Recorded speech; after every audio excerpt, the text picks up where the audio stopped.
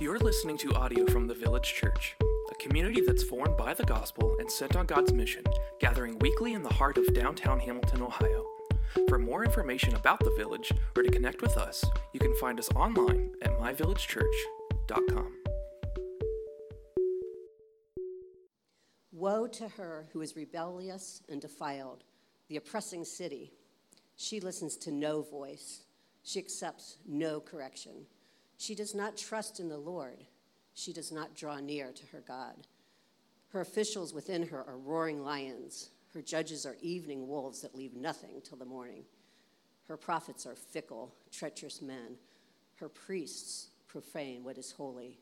They do violence to the law. The Lord within her is righteous, shows forth his justice. Each dawn he does not fail, but the unjust knows no shame. I have cut off nations. Their battlements are in ruins. I have laid waste their streets so that no one walks in them. Their cities have been made desolate, without a man, without an inhabitant. I said, surely you will fear me. You will accept correction. Then your dwelling would not be cut off according to all that I have appointed against you. But all the more they were eager to make all their deeds corrupt. Therefore wait for me, declares the Lord, for the day when I rise up to seize the prey. For my decision is to gather nations, to assemble kingdoms, to pour out upon them my indignation, all my burning anger. For in the fire of my jealousy, all the earth shall be consumed. This is the word of the Lord. You can be seated, and children can be dismissed to classes. Good morning. My name is Michael. I'm one of the pastors here. Thanks so much for hanging out with us. Real quick, if you're a member and you have not in the last 3 weeks filled out membership renewal, you need to do that. Otherwise, I'm going to come knocking at your door, and you don't want that. So please do that. If you have no idea what that is, you need to get on Realm. If you don't know what that is, then go to myvillagechurch.com and scroll down, and it will say request an invite to Realm. Click on that. We'll need some information from you, and then you can get into the loop on how we communicate things internally with what's going on around here. And so please do that. We care about who it is.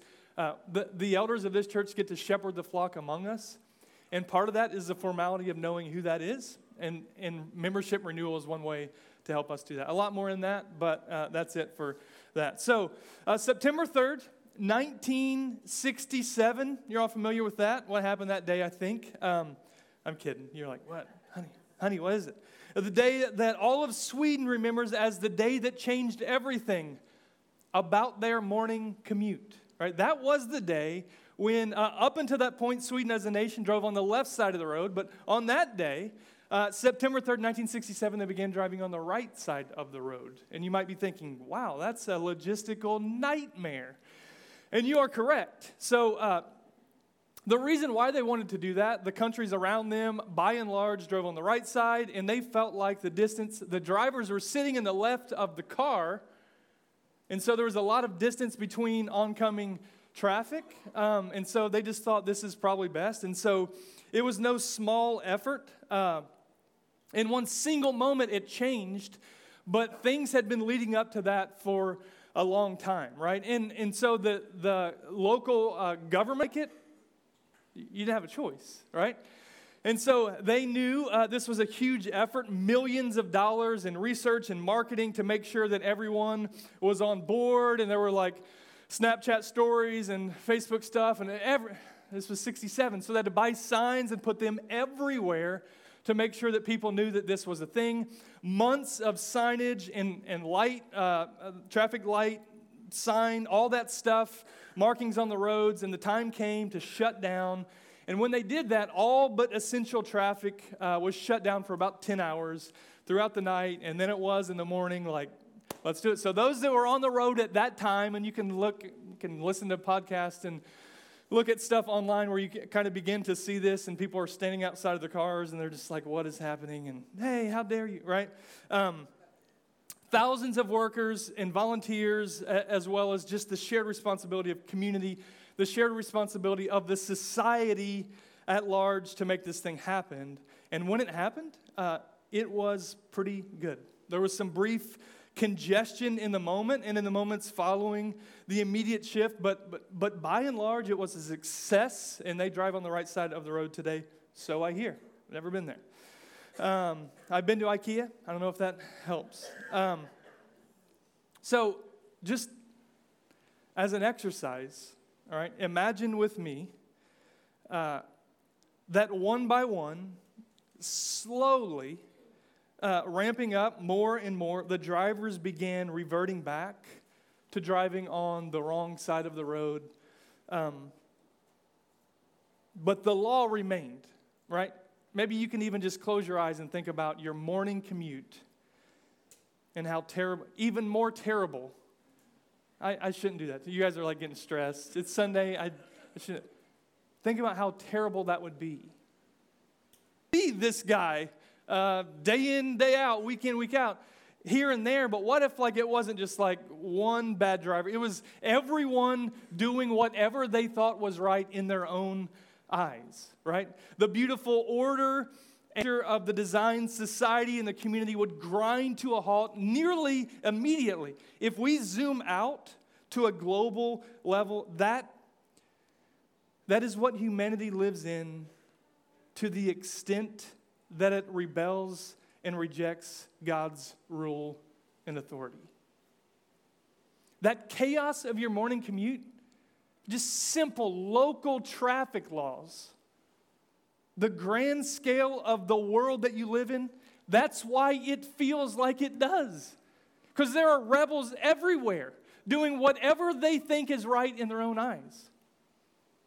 God has established a rule of life, and everyone who goes against that rule, they're contributors to this chaos. But here's the thing, God is infinitely more powerful than a city planner, than a police force, than a crossing guard, and yet the world infected with sin has lost its mind in the way that it lives and drives, right? All of the suffering, all of the broken parts, all of the chaos, all of the noise, all of the congestion that happens outside of us and that happens inside of us, it's all because arrogant rebels think they know better than the creator of the universe on how to build a just community. Rebels tear down society, but God builds it up. So jumping right into this, and we have some 3 points and all the things. Rest assured, there are 3 points. But in chapter 3, here's what we see. All right, we see Zephaniah. He's preaching to just the 2 tribes in the south, and he's been telling them about the cities outside that have been destroyed and that will be destroyed. And he says this rebellious. He says, "Woe to her who is rebellious and defiled, the oppressing city." And you imagine literally Zephaniah preaching to the choir where they're like, yeah, man, the rebel, the oppressing city. They listen to no one. All right, they will take the correction of no one. They trust not in the Lord, nor do they draw near to him. All right, then it goes on. Her officials within her are roaring lions. Her judges are evening wolves that leave nothing till morning. They're just devouring everything. The judges, even. The local leaders, the national leaders. They're corrupt and wickedness is everywhere. Her prophets are fickle. Treacherous men. Her priests profane what is holy. They do violence to the law. And you imagine Judah saying, yeah, I've seen it with my own eyes. The world out there, they're wicked. They do what's right in their own eyes. Get them, Lord. And then he says this line. He says, the Lord within her is righteous. And they say, but Lord, you're not with them. And he said, I know, because I'm talking about you. Record scratch. Huh? But they? Are we? Yeah. They are we. But we wear different uniforms and we We point to a different flag. Yeah. The scope of the impending judgment has us in its sightline. The rebel among us is us. Yeah. That's what the Lord's telling him. See, we can identify the judgment against others pretty easily, right? And in life, we have left and right, and we have red and blue, and those are both political, but they're not intended to be political, right? You have all of the things where you can be this or that, and the other one is the enemy. That's what we do. But here's the thing. Correcting an unbalanced scale by unbalancing it in your favor, that isn't justice.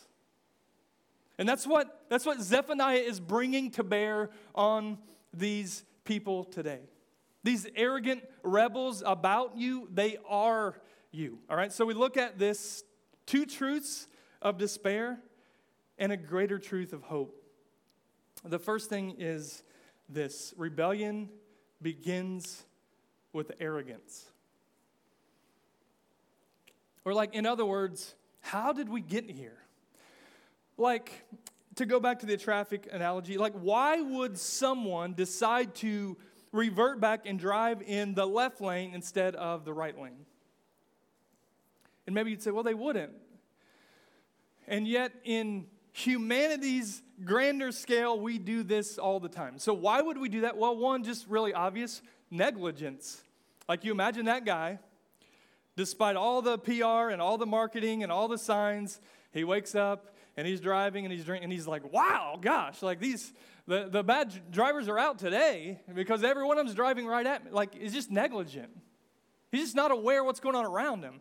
And maybe you can give him a pass for that once and say, hey, get over. But if you continue to live in negligence, you know what happens?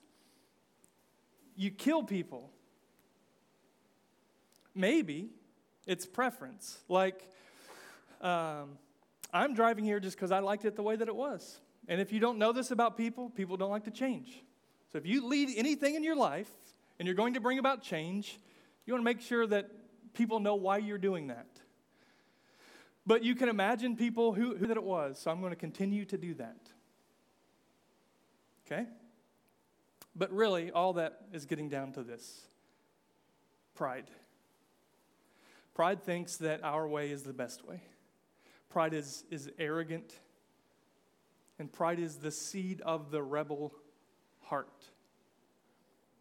Rebellion begins with arrogance. And what that means is that outward rebellion is always laced with inward arrogance. Whatever you do on the outside, you're doing that because you think it on the inside. So whatever the justification you offer, at the end of the day, I'll drive over there, I'll do whatever I want because I'm more important, or I know better, or I'm not in submission to or subject to anything or anyone.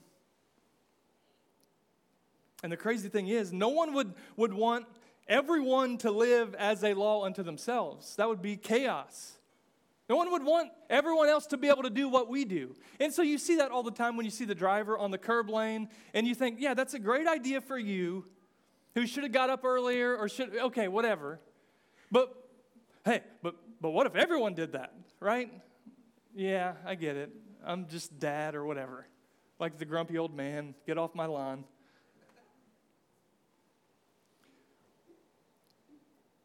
You drive on the curb lane. You don't yield when you're making a left turn. Or maybe the unwritten law when you drive through an intersection because it's green, but you don't have room to get through. Have you ever driven through Hamilton at 5 o'clock? You have that every time, and you're just like, ugh, this is chaotic. This is the scene of the global scheme riddled with rebellious hearts. And out front, this is what I want us to sit in. Don't deny it. Don't say, yes, hey, honey, are you hearing that? Hey, daughter, are you? Look, for the sake of your freedom to walk in ways that honor God and advance good, if you could just lay down your pride right now and say, that rebel among us, that's me.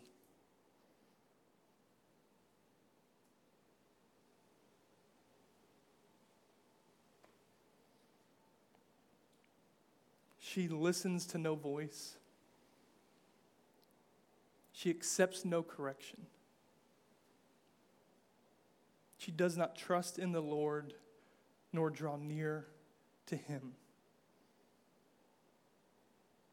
See, rules are good, and everyone agrees with that. One-on-one basketball, like kids these days, there was a time when you drive to the hoop and you get a layup and you give the ball back to him, or you miss it and then you hustle and you box out and it's now Titus and I will be playing basketball and I take 4 dribbles and he's like, no, 3 dribbles. Like, what? No, you should only take 3 dribbles. Okay, I didn't know that was a rule. And then you shoot and you miss it, but then you go get it and they're like, no, it's my ball. Yeah, but no, like it's. And then when you make it, you take it. That's what you do. And so, but if you didn't know that, then you're playing by different rules. And that's not good. And so, again, you can take anything and you can extract that out and you can see that rules are good. They establish standards to apply justice to any society. A one-on-one basketball game or a global League of Nations. It's the same thing. They establish right and wrong. They establish what type of society that is good. And God, he establishes governance early and often throughout the world. Right? Early and often. Laws of physics. Barring miracles, you're subject to the laws of gravity. Barring miracles, you're subject to the laws of thermodynamics and the laws of conservation and mass and energy and all the things. Like, you don't believe me? When your car runs out of gas, what does it do? Right? And you're not changing that. It stops. Why? You have no energy source. You're subject to these things. But then they get subjective. Mom and dad? See, from the beginning, God establishes this as the order of family. If you outright reject mom and dad's rule, then you're walking a line of arrogance that will show up in your other relationships. Namely, you are already rejecting God by rebelling against the authority that he's placed in your life. That's why when he established his covenant people, look, everything I'm going to say today is, we get to demonstrate wisdom in it. And it's not black and white all of the time, but it certainly is a heart posture, right? And so I'm not encouraging anything abusive or subject to things that are right. And I'll preface along the way, but the thing of it is, when he asserts the 10 Commandments, he literally wrote them in stone. This was one of them. Listen to your mom and dad. Honor them, right? The government. The one who rules and thinks like I do. Yes, I am subject to him. The one in the off year where my party has the guy in office and my party has the numbers. Yeah, I'm subject. Hey, sign me up for that. And in the other years as well. So I'm just going to read a couple of passages of Scripture. And I want you to feel what you're feeling. I want you to think about what's happening in you. All right, I've already incited you to anger a bit. Let's see what God can do through his word. Let every person be subject to the governing authorities. I know what you're thinking. Yeah, gosh, it must have been nice then. It was super nice being fed to lions. And it was super nice when the bodies of Christians were being burned so that Nero could have a housewarming party.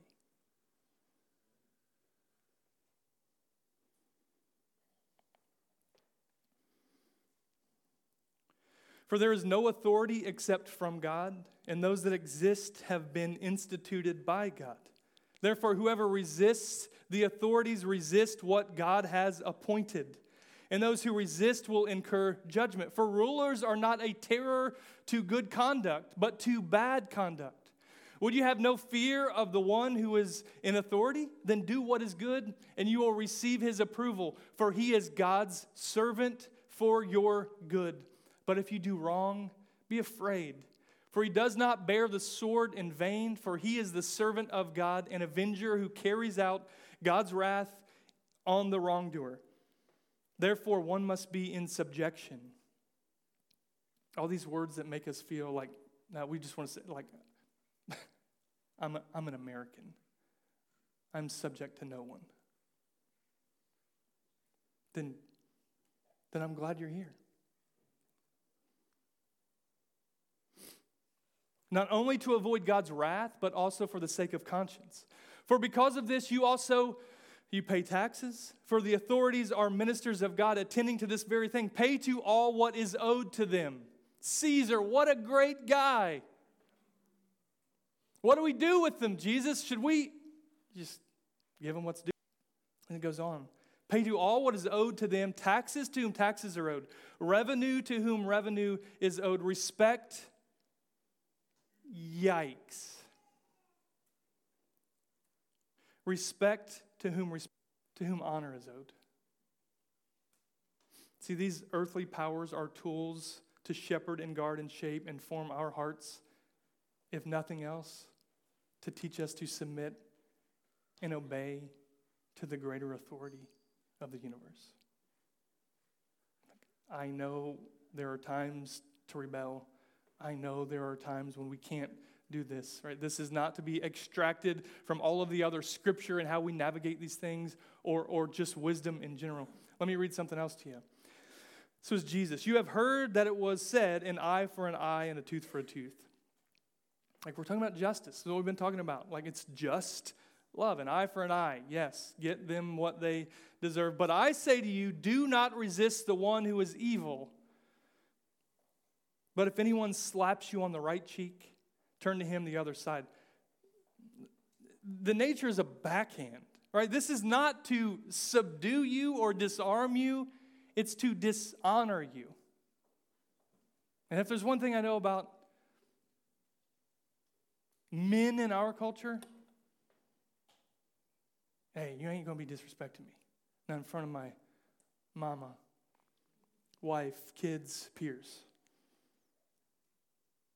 Jesus says, yeah, I hear you. Imagine who's saying this. Like, the creator of the universe. He holds it together with his breath. You think you have to tell Jesus about respect and authority?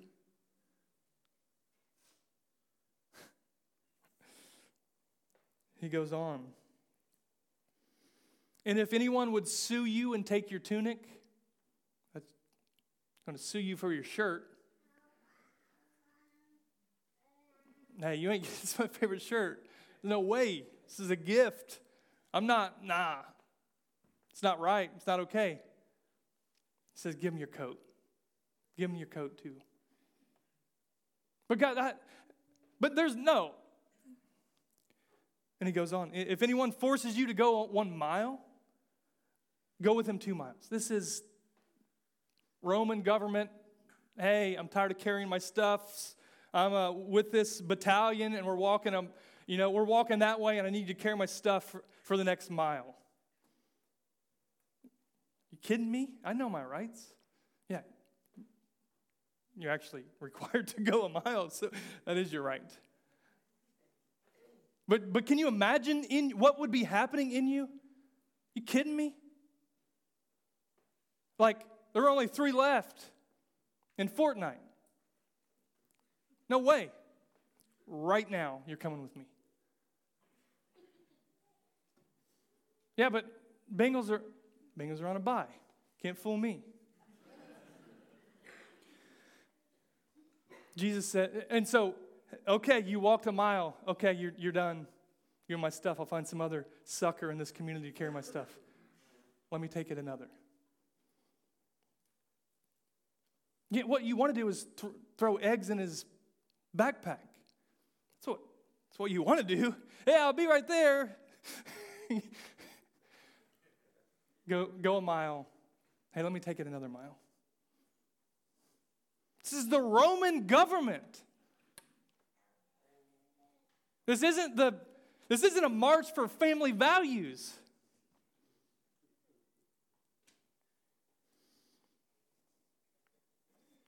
Give to the one who begs from you. He goes on.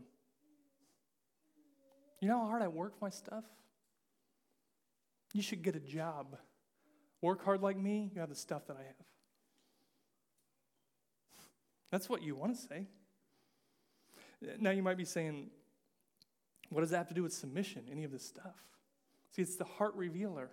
What is happening inside of you when you hear Jesus saying those things? You disrespect me, I'm going to disrespect you and your entire family. It's not to fight. Dude, I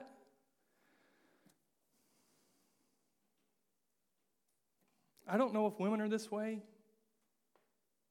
but many men I've talked to, like there is just something, and some of you are like, I don't want to fight anybody. But sometimes we just want to fight. And it shows up in the dumbest ways. When we're teenagers and we're like, it shows up when we're grown men and women just wanting to say no just because I can. Jesus is like,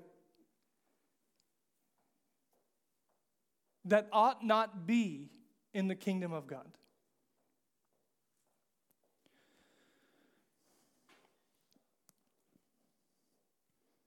So to be clear, you may say, oh, so he's a socialist.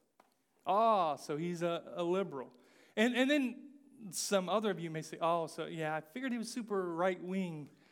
And here's the thing. Both of you are saying, no, he's not with me. And maybe that's right where I should be then. We're not called to be any of those things, but we are called to be biblicists. We get to look at the scriptures. We get to choose our battles. We get to count it grace to seek and to be sifted by passages like this one and many others. We get to say, what's here? What's here inside of me? What is the Spirit trying to undo in me? Right? And I'm not minimizing bad leaders, but the point is if you can't follow, you can't lead.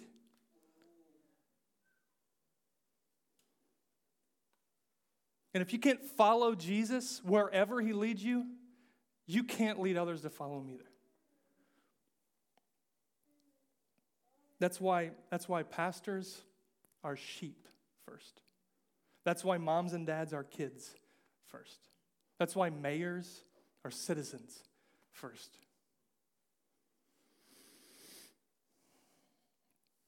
Okay. Shall we move on? The second thing, arrogance destroys society. See, I say the word society on purpose because I don't want you to think, oh, community is a small town or my neighbor. I'm talking, this is narrow in focus, it's local, but it's also cosmic, right? So kind of skim through what this stuff says. Remember, he says, the officials are roaring lions. The civil and the political leaders, they're devouring. They're angry. There's nothing good in this. The judges, they're evening wolves. And come morning, there's nothing left for them to eat. The officials, the leaders, local and federal, all of them are wicked lions devouring. And the judges, those that are supposed to get it right, they're supposed to have discretion and be able to say this is good and this is bad and this is according to the law and this is not. They're messing it up, but then it goes further. It says the prophets are fickle. This is a blinding indictment on the culture that we live in. The prophets, the truth tellers, the ones who get the word of God to the people of God, they're fickle. That means that the truth is a shapeshifter. They're flip-floppers. The only ones who have ultimate truth, they don't even know what it is. The priests, they're unholy lawbreakers. Those that are supposed to be beacons of righteousness have grown dim and dark. The ones that are supposed to mediate between God and his people through holiness, they are unholy. Right? It's the holidays. I love this time of year. Lights are showing up, and that means that Christmas villages are sprouting up, and families all across the land are playing city planner as they establish and organize their little towns on their little snow-covered areas in their room or wherever that is, right? And in any one of those worth anything, it's going to have a city building, right? And it's going to have a courthouse and maybe a police station, probably going to be around an ice skating rink. It's just the way that it is. And it's going to have a church. These examples cited, they're not exhaustive. He's not saying that these four, but everyone else is good. All right, it's just the officials and the judges and the prophets and the priests. He's saying all of it. What he's literally saying is society has gone to crap. All of it. When city leaders, when those responsible to write and enforce and execute the law are corrupt, and they're paired with the remnant of the household of faith, those who are expected to bring light into dark places, when all of them are corrupt, it's over. Not only is the world out there rejecting God's rule and His authority and His reign and His plan for community flourishing, but it's also those homes that are right here in our neighborhood. That's what he's telling them. Those who have made covenant with God and committed their lives to be with Him and to walk in His ways, they're corrupt. This observable behavior, it isn't good. It isn't ideal for any leaders in any context. It isn't good for any follower in any context, in any sphere of community. But these spheres that are on Zephaniah's radar, because they are public and because the sin is pervasive, right? And so what he's basically saying is you throw a rock, you hit corruption and injustice. Wherever you stand. Throw a rock, you're going to hit it. The entire Christmas village, it's on fire.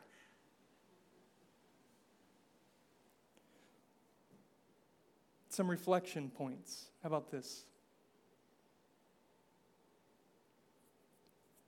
If you live your life and you're always mad and you think someone else is always the problem, you might be the problem.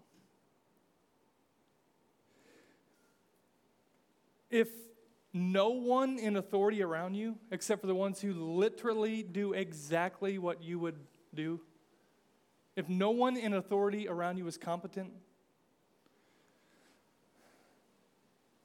you might be struggling to submit to authority. Now, I'm telling you that as someone who I'm regularly frustrated by the leaders around. Doesn't mean that we're all rebels just when we acknowledge that, like, a coach could communicate to parents better. That's okay. We can do that.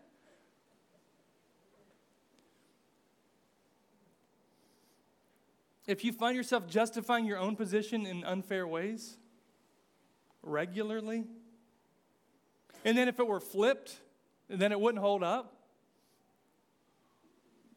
you might be struggling with authority. If you focus on the law all the time and technicalities, and you're looking for loopholes to get you out of situations or redirect, and you're not focused on the intent behind those laws to try to preserve good and promote common good, this might be a good word for you. Pride and arrogance of life, rampant sinfulness, it's injustice through and through. When fully grown, it brings forth rebellion and death. And I just want to read, we'll start in verse 6, this bleak outlook, and then we'll turn it around. He says, I have cut off nations, their embattlements are in ruins. I've laid waste their streets so that no one walks in them. Their cities have been made desolate, without a man, without an inhabitant. So this is true for those outside. They saw lots of battle, cities laid to ruins.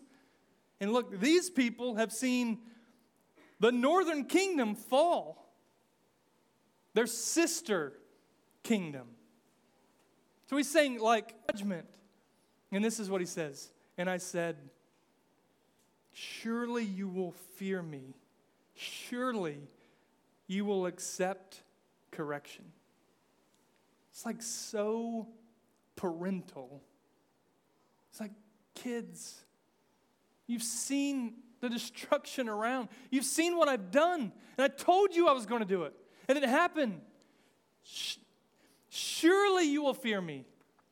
And then he says, then your dwelling will not be cut off according to all that I have appointed against you. All these things I'm telling you, if you just turn. But all the more, you were eager to make all their deeds corrupt. But you didn't see it. And you wouldn't turn. And you kept speeding and driving on this path that leads to ruin. My just judgment against you. For breaking the good of common unity within my people. Therefore, wait for me, declares the Lord, for the day when I rise up to seize the prey. For my decision is to gather nations, to assemble kingdoms. That's been his thing from the beginning. And they would say, yes, okay, now we're getting somewhere, Lord. Okay, bring it, Zephaniah. Come on, preacher. Bring the nations. He's gathering. He's going to assemble kingdoms. All right, gosh, well, I hope I get to sit next to his right hand. I hope I get to rule and reign with him. For my decision is to gather the nations, to assemble the kingdoms, to pour out upon them my indignation, all my burning anger, for in the fire of my jealousy, all the earth shall be consumed. Oh.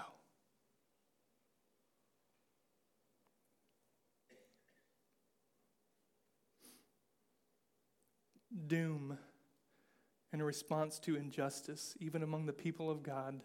Arrogance destroys society because sin breaks stuff. From the home to the national, global stage, this rings true. It also brings about God's just judgment because God is good.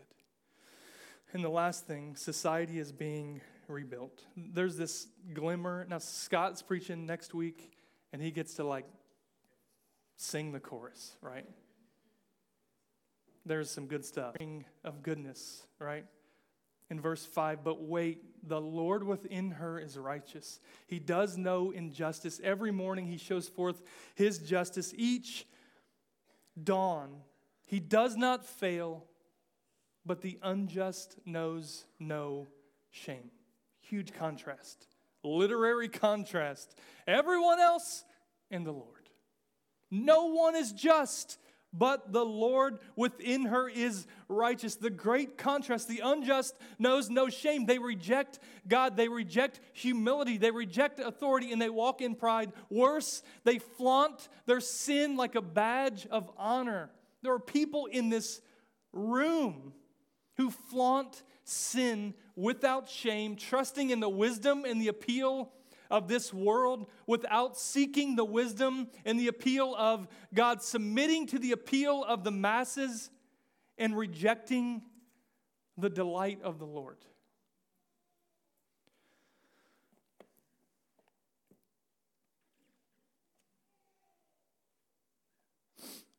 But the Lord, he walks in justice day and night. And his garments are righteousness and goodness, and he is just and love without ceasing, without wavering, as sure as the morning sun. He is good, and he is within her in the midst of his people. See, God's plan from the beginning was to establish a people. When you look at the covenants throughout this book, it's all pointing to this, that one day, just like in the beginning, God would be God, his people would be his people forever. The new heavens and the new earth, the kingdom will reign. That's what he's always been doing. And he set it up in part in Israel and King Saul and King David. And is this the kingdom? And he said, there's a king of David that will stand on my throne in righteousness, but he will reign forever. But David's dead. I know. So all of it is culminating to a king and a kingdom. He set out to build a nation and a kingdom. And that mission has been hijacked on repeat by everyone who has had any stake in any hand in it. And some have set out to build their own kingdom, governed by their own rules.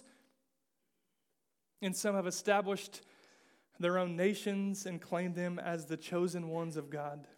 The atrocity that confuses kingdoms of this world with all her self-governance and dependence with the king and the kingdom of God. But by the grace of God, through his incredible just love, he will do what he has set out to do. He has and he will establish a kingdom, a nation, a people, and that people is his church. So you wonder why Jesus, when he showed up and he started preaching, it was, listen up, the kingdom's near. Like what? Because that's always been the plan. The kingdom is near. Repent and believe.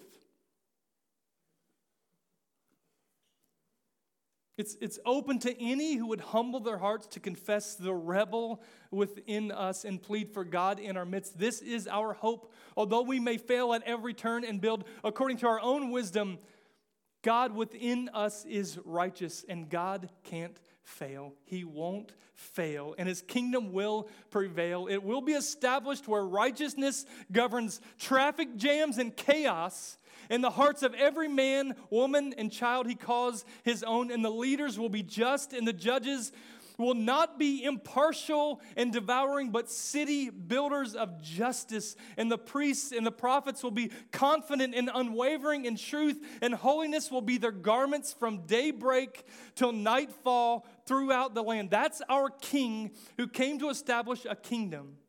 And the way into citizenship in that kingdom is simple. It's to repent and to believe. It's to change course.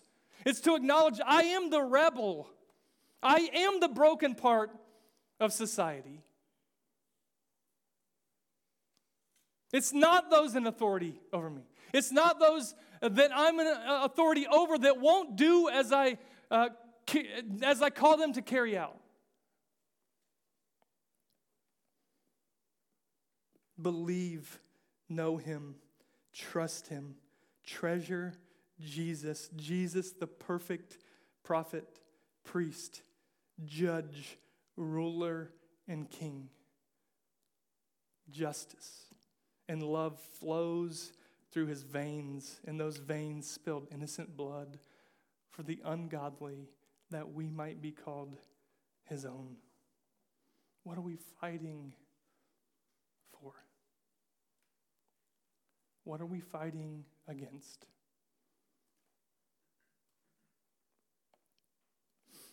His plan is that he is loving and just, and he set out to establish a people, and his plan doesn't fail.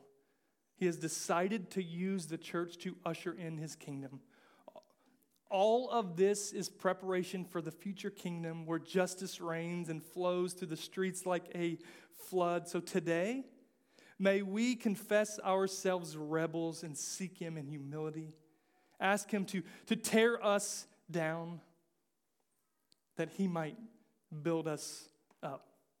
We get to turn and we get to commit to be used of God to advance good, to build his kingdom until he comes. So we get to pursue peace with God because he first pursued us. And when we find peace between us and God, we get to be people of peace to those in authority, and we get to be people of peace to those whom we have authority over. Right? What a sweet gift that flows in God's kingdom. We get to be good followers, and in whatever grace he gives us, we get to be good leaders. So we get to respond. Sit right where you are. Listen to the band. Pray. Stand up. Sing. Go over to that prayer bench. Pray with someone back in the back by that red tree over there. We get to take communion, and what we're doing in this is just remembering and declaring. We remember inside of us the injustice of Jesus on the cross, spilling his innocent blood for rebel me, and his broken body for us by the cracker. If you're not a believer, this is not for you. But if you are, we delight to celebrate alongside you by taking communion. And if you want to know more about any of this stuff or what it means, you can sit right there and you can just pray and ask God to show you. Invite him into your life. Invite you into his story. You can talk to us. We'd love to chat with you. Would you pray with me? God, what a gift. Your word of old to a particular people in a particular place, to warn and to correct, to tear down so that you might build up. Man, would you let us live our life in a way that submits to you in all things? Even if everyone else is going the wrong way, God, would you let us not just cave into that, but would you let us seek your word and what you have shown us? Would you let us not be drawn away by all of the voices that we hear day in, day out? Would you let us be people of the word? Holy Spirit, would you gift us and build us up to advance common good? And would you let the life that we live paint a picture of the greater, fuller life that we're invited into, that we invite others into in the end of days when we are your people forever. God, we need you. We love you in Jesus' name.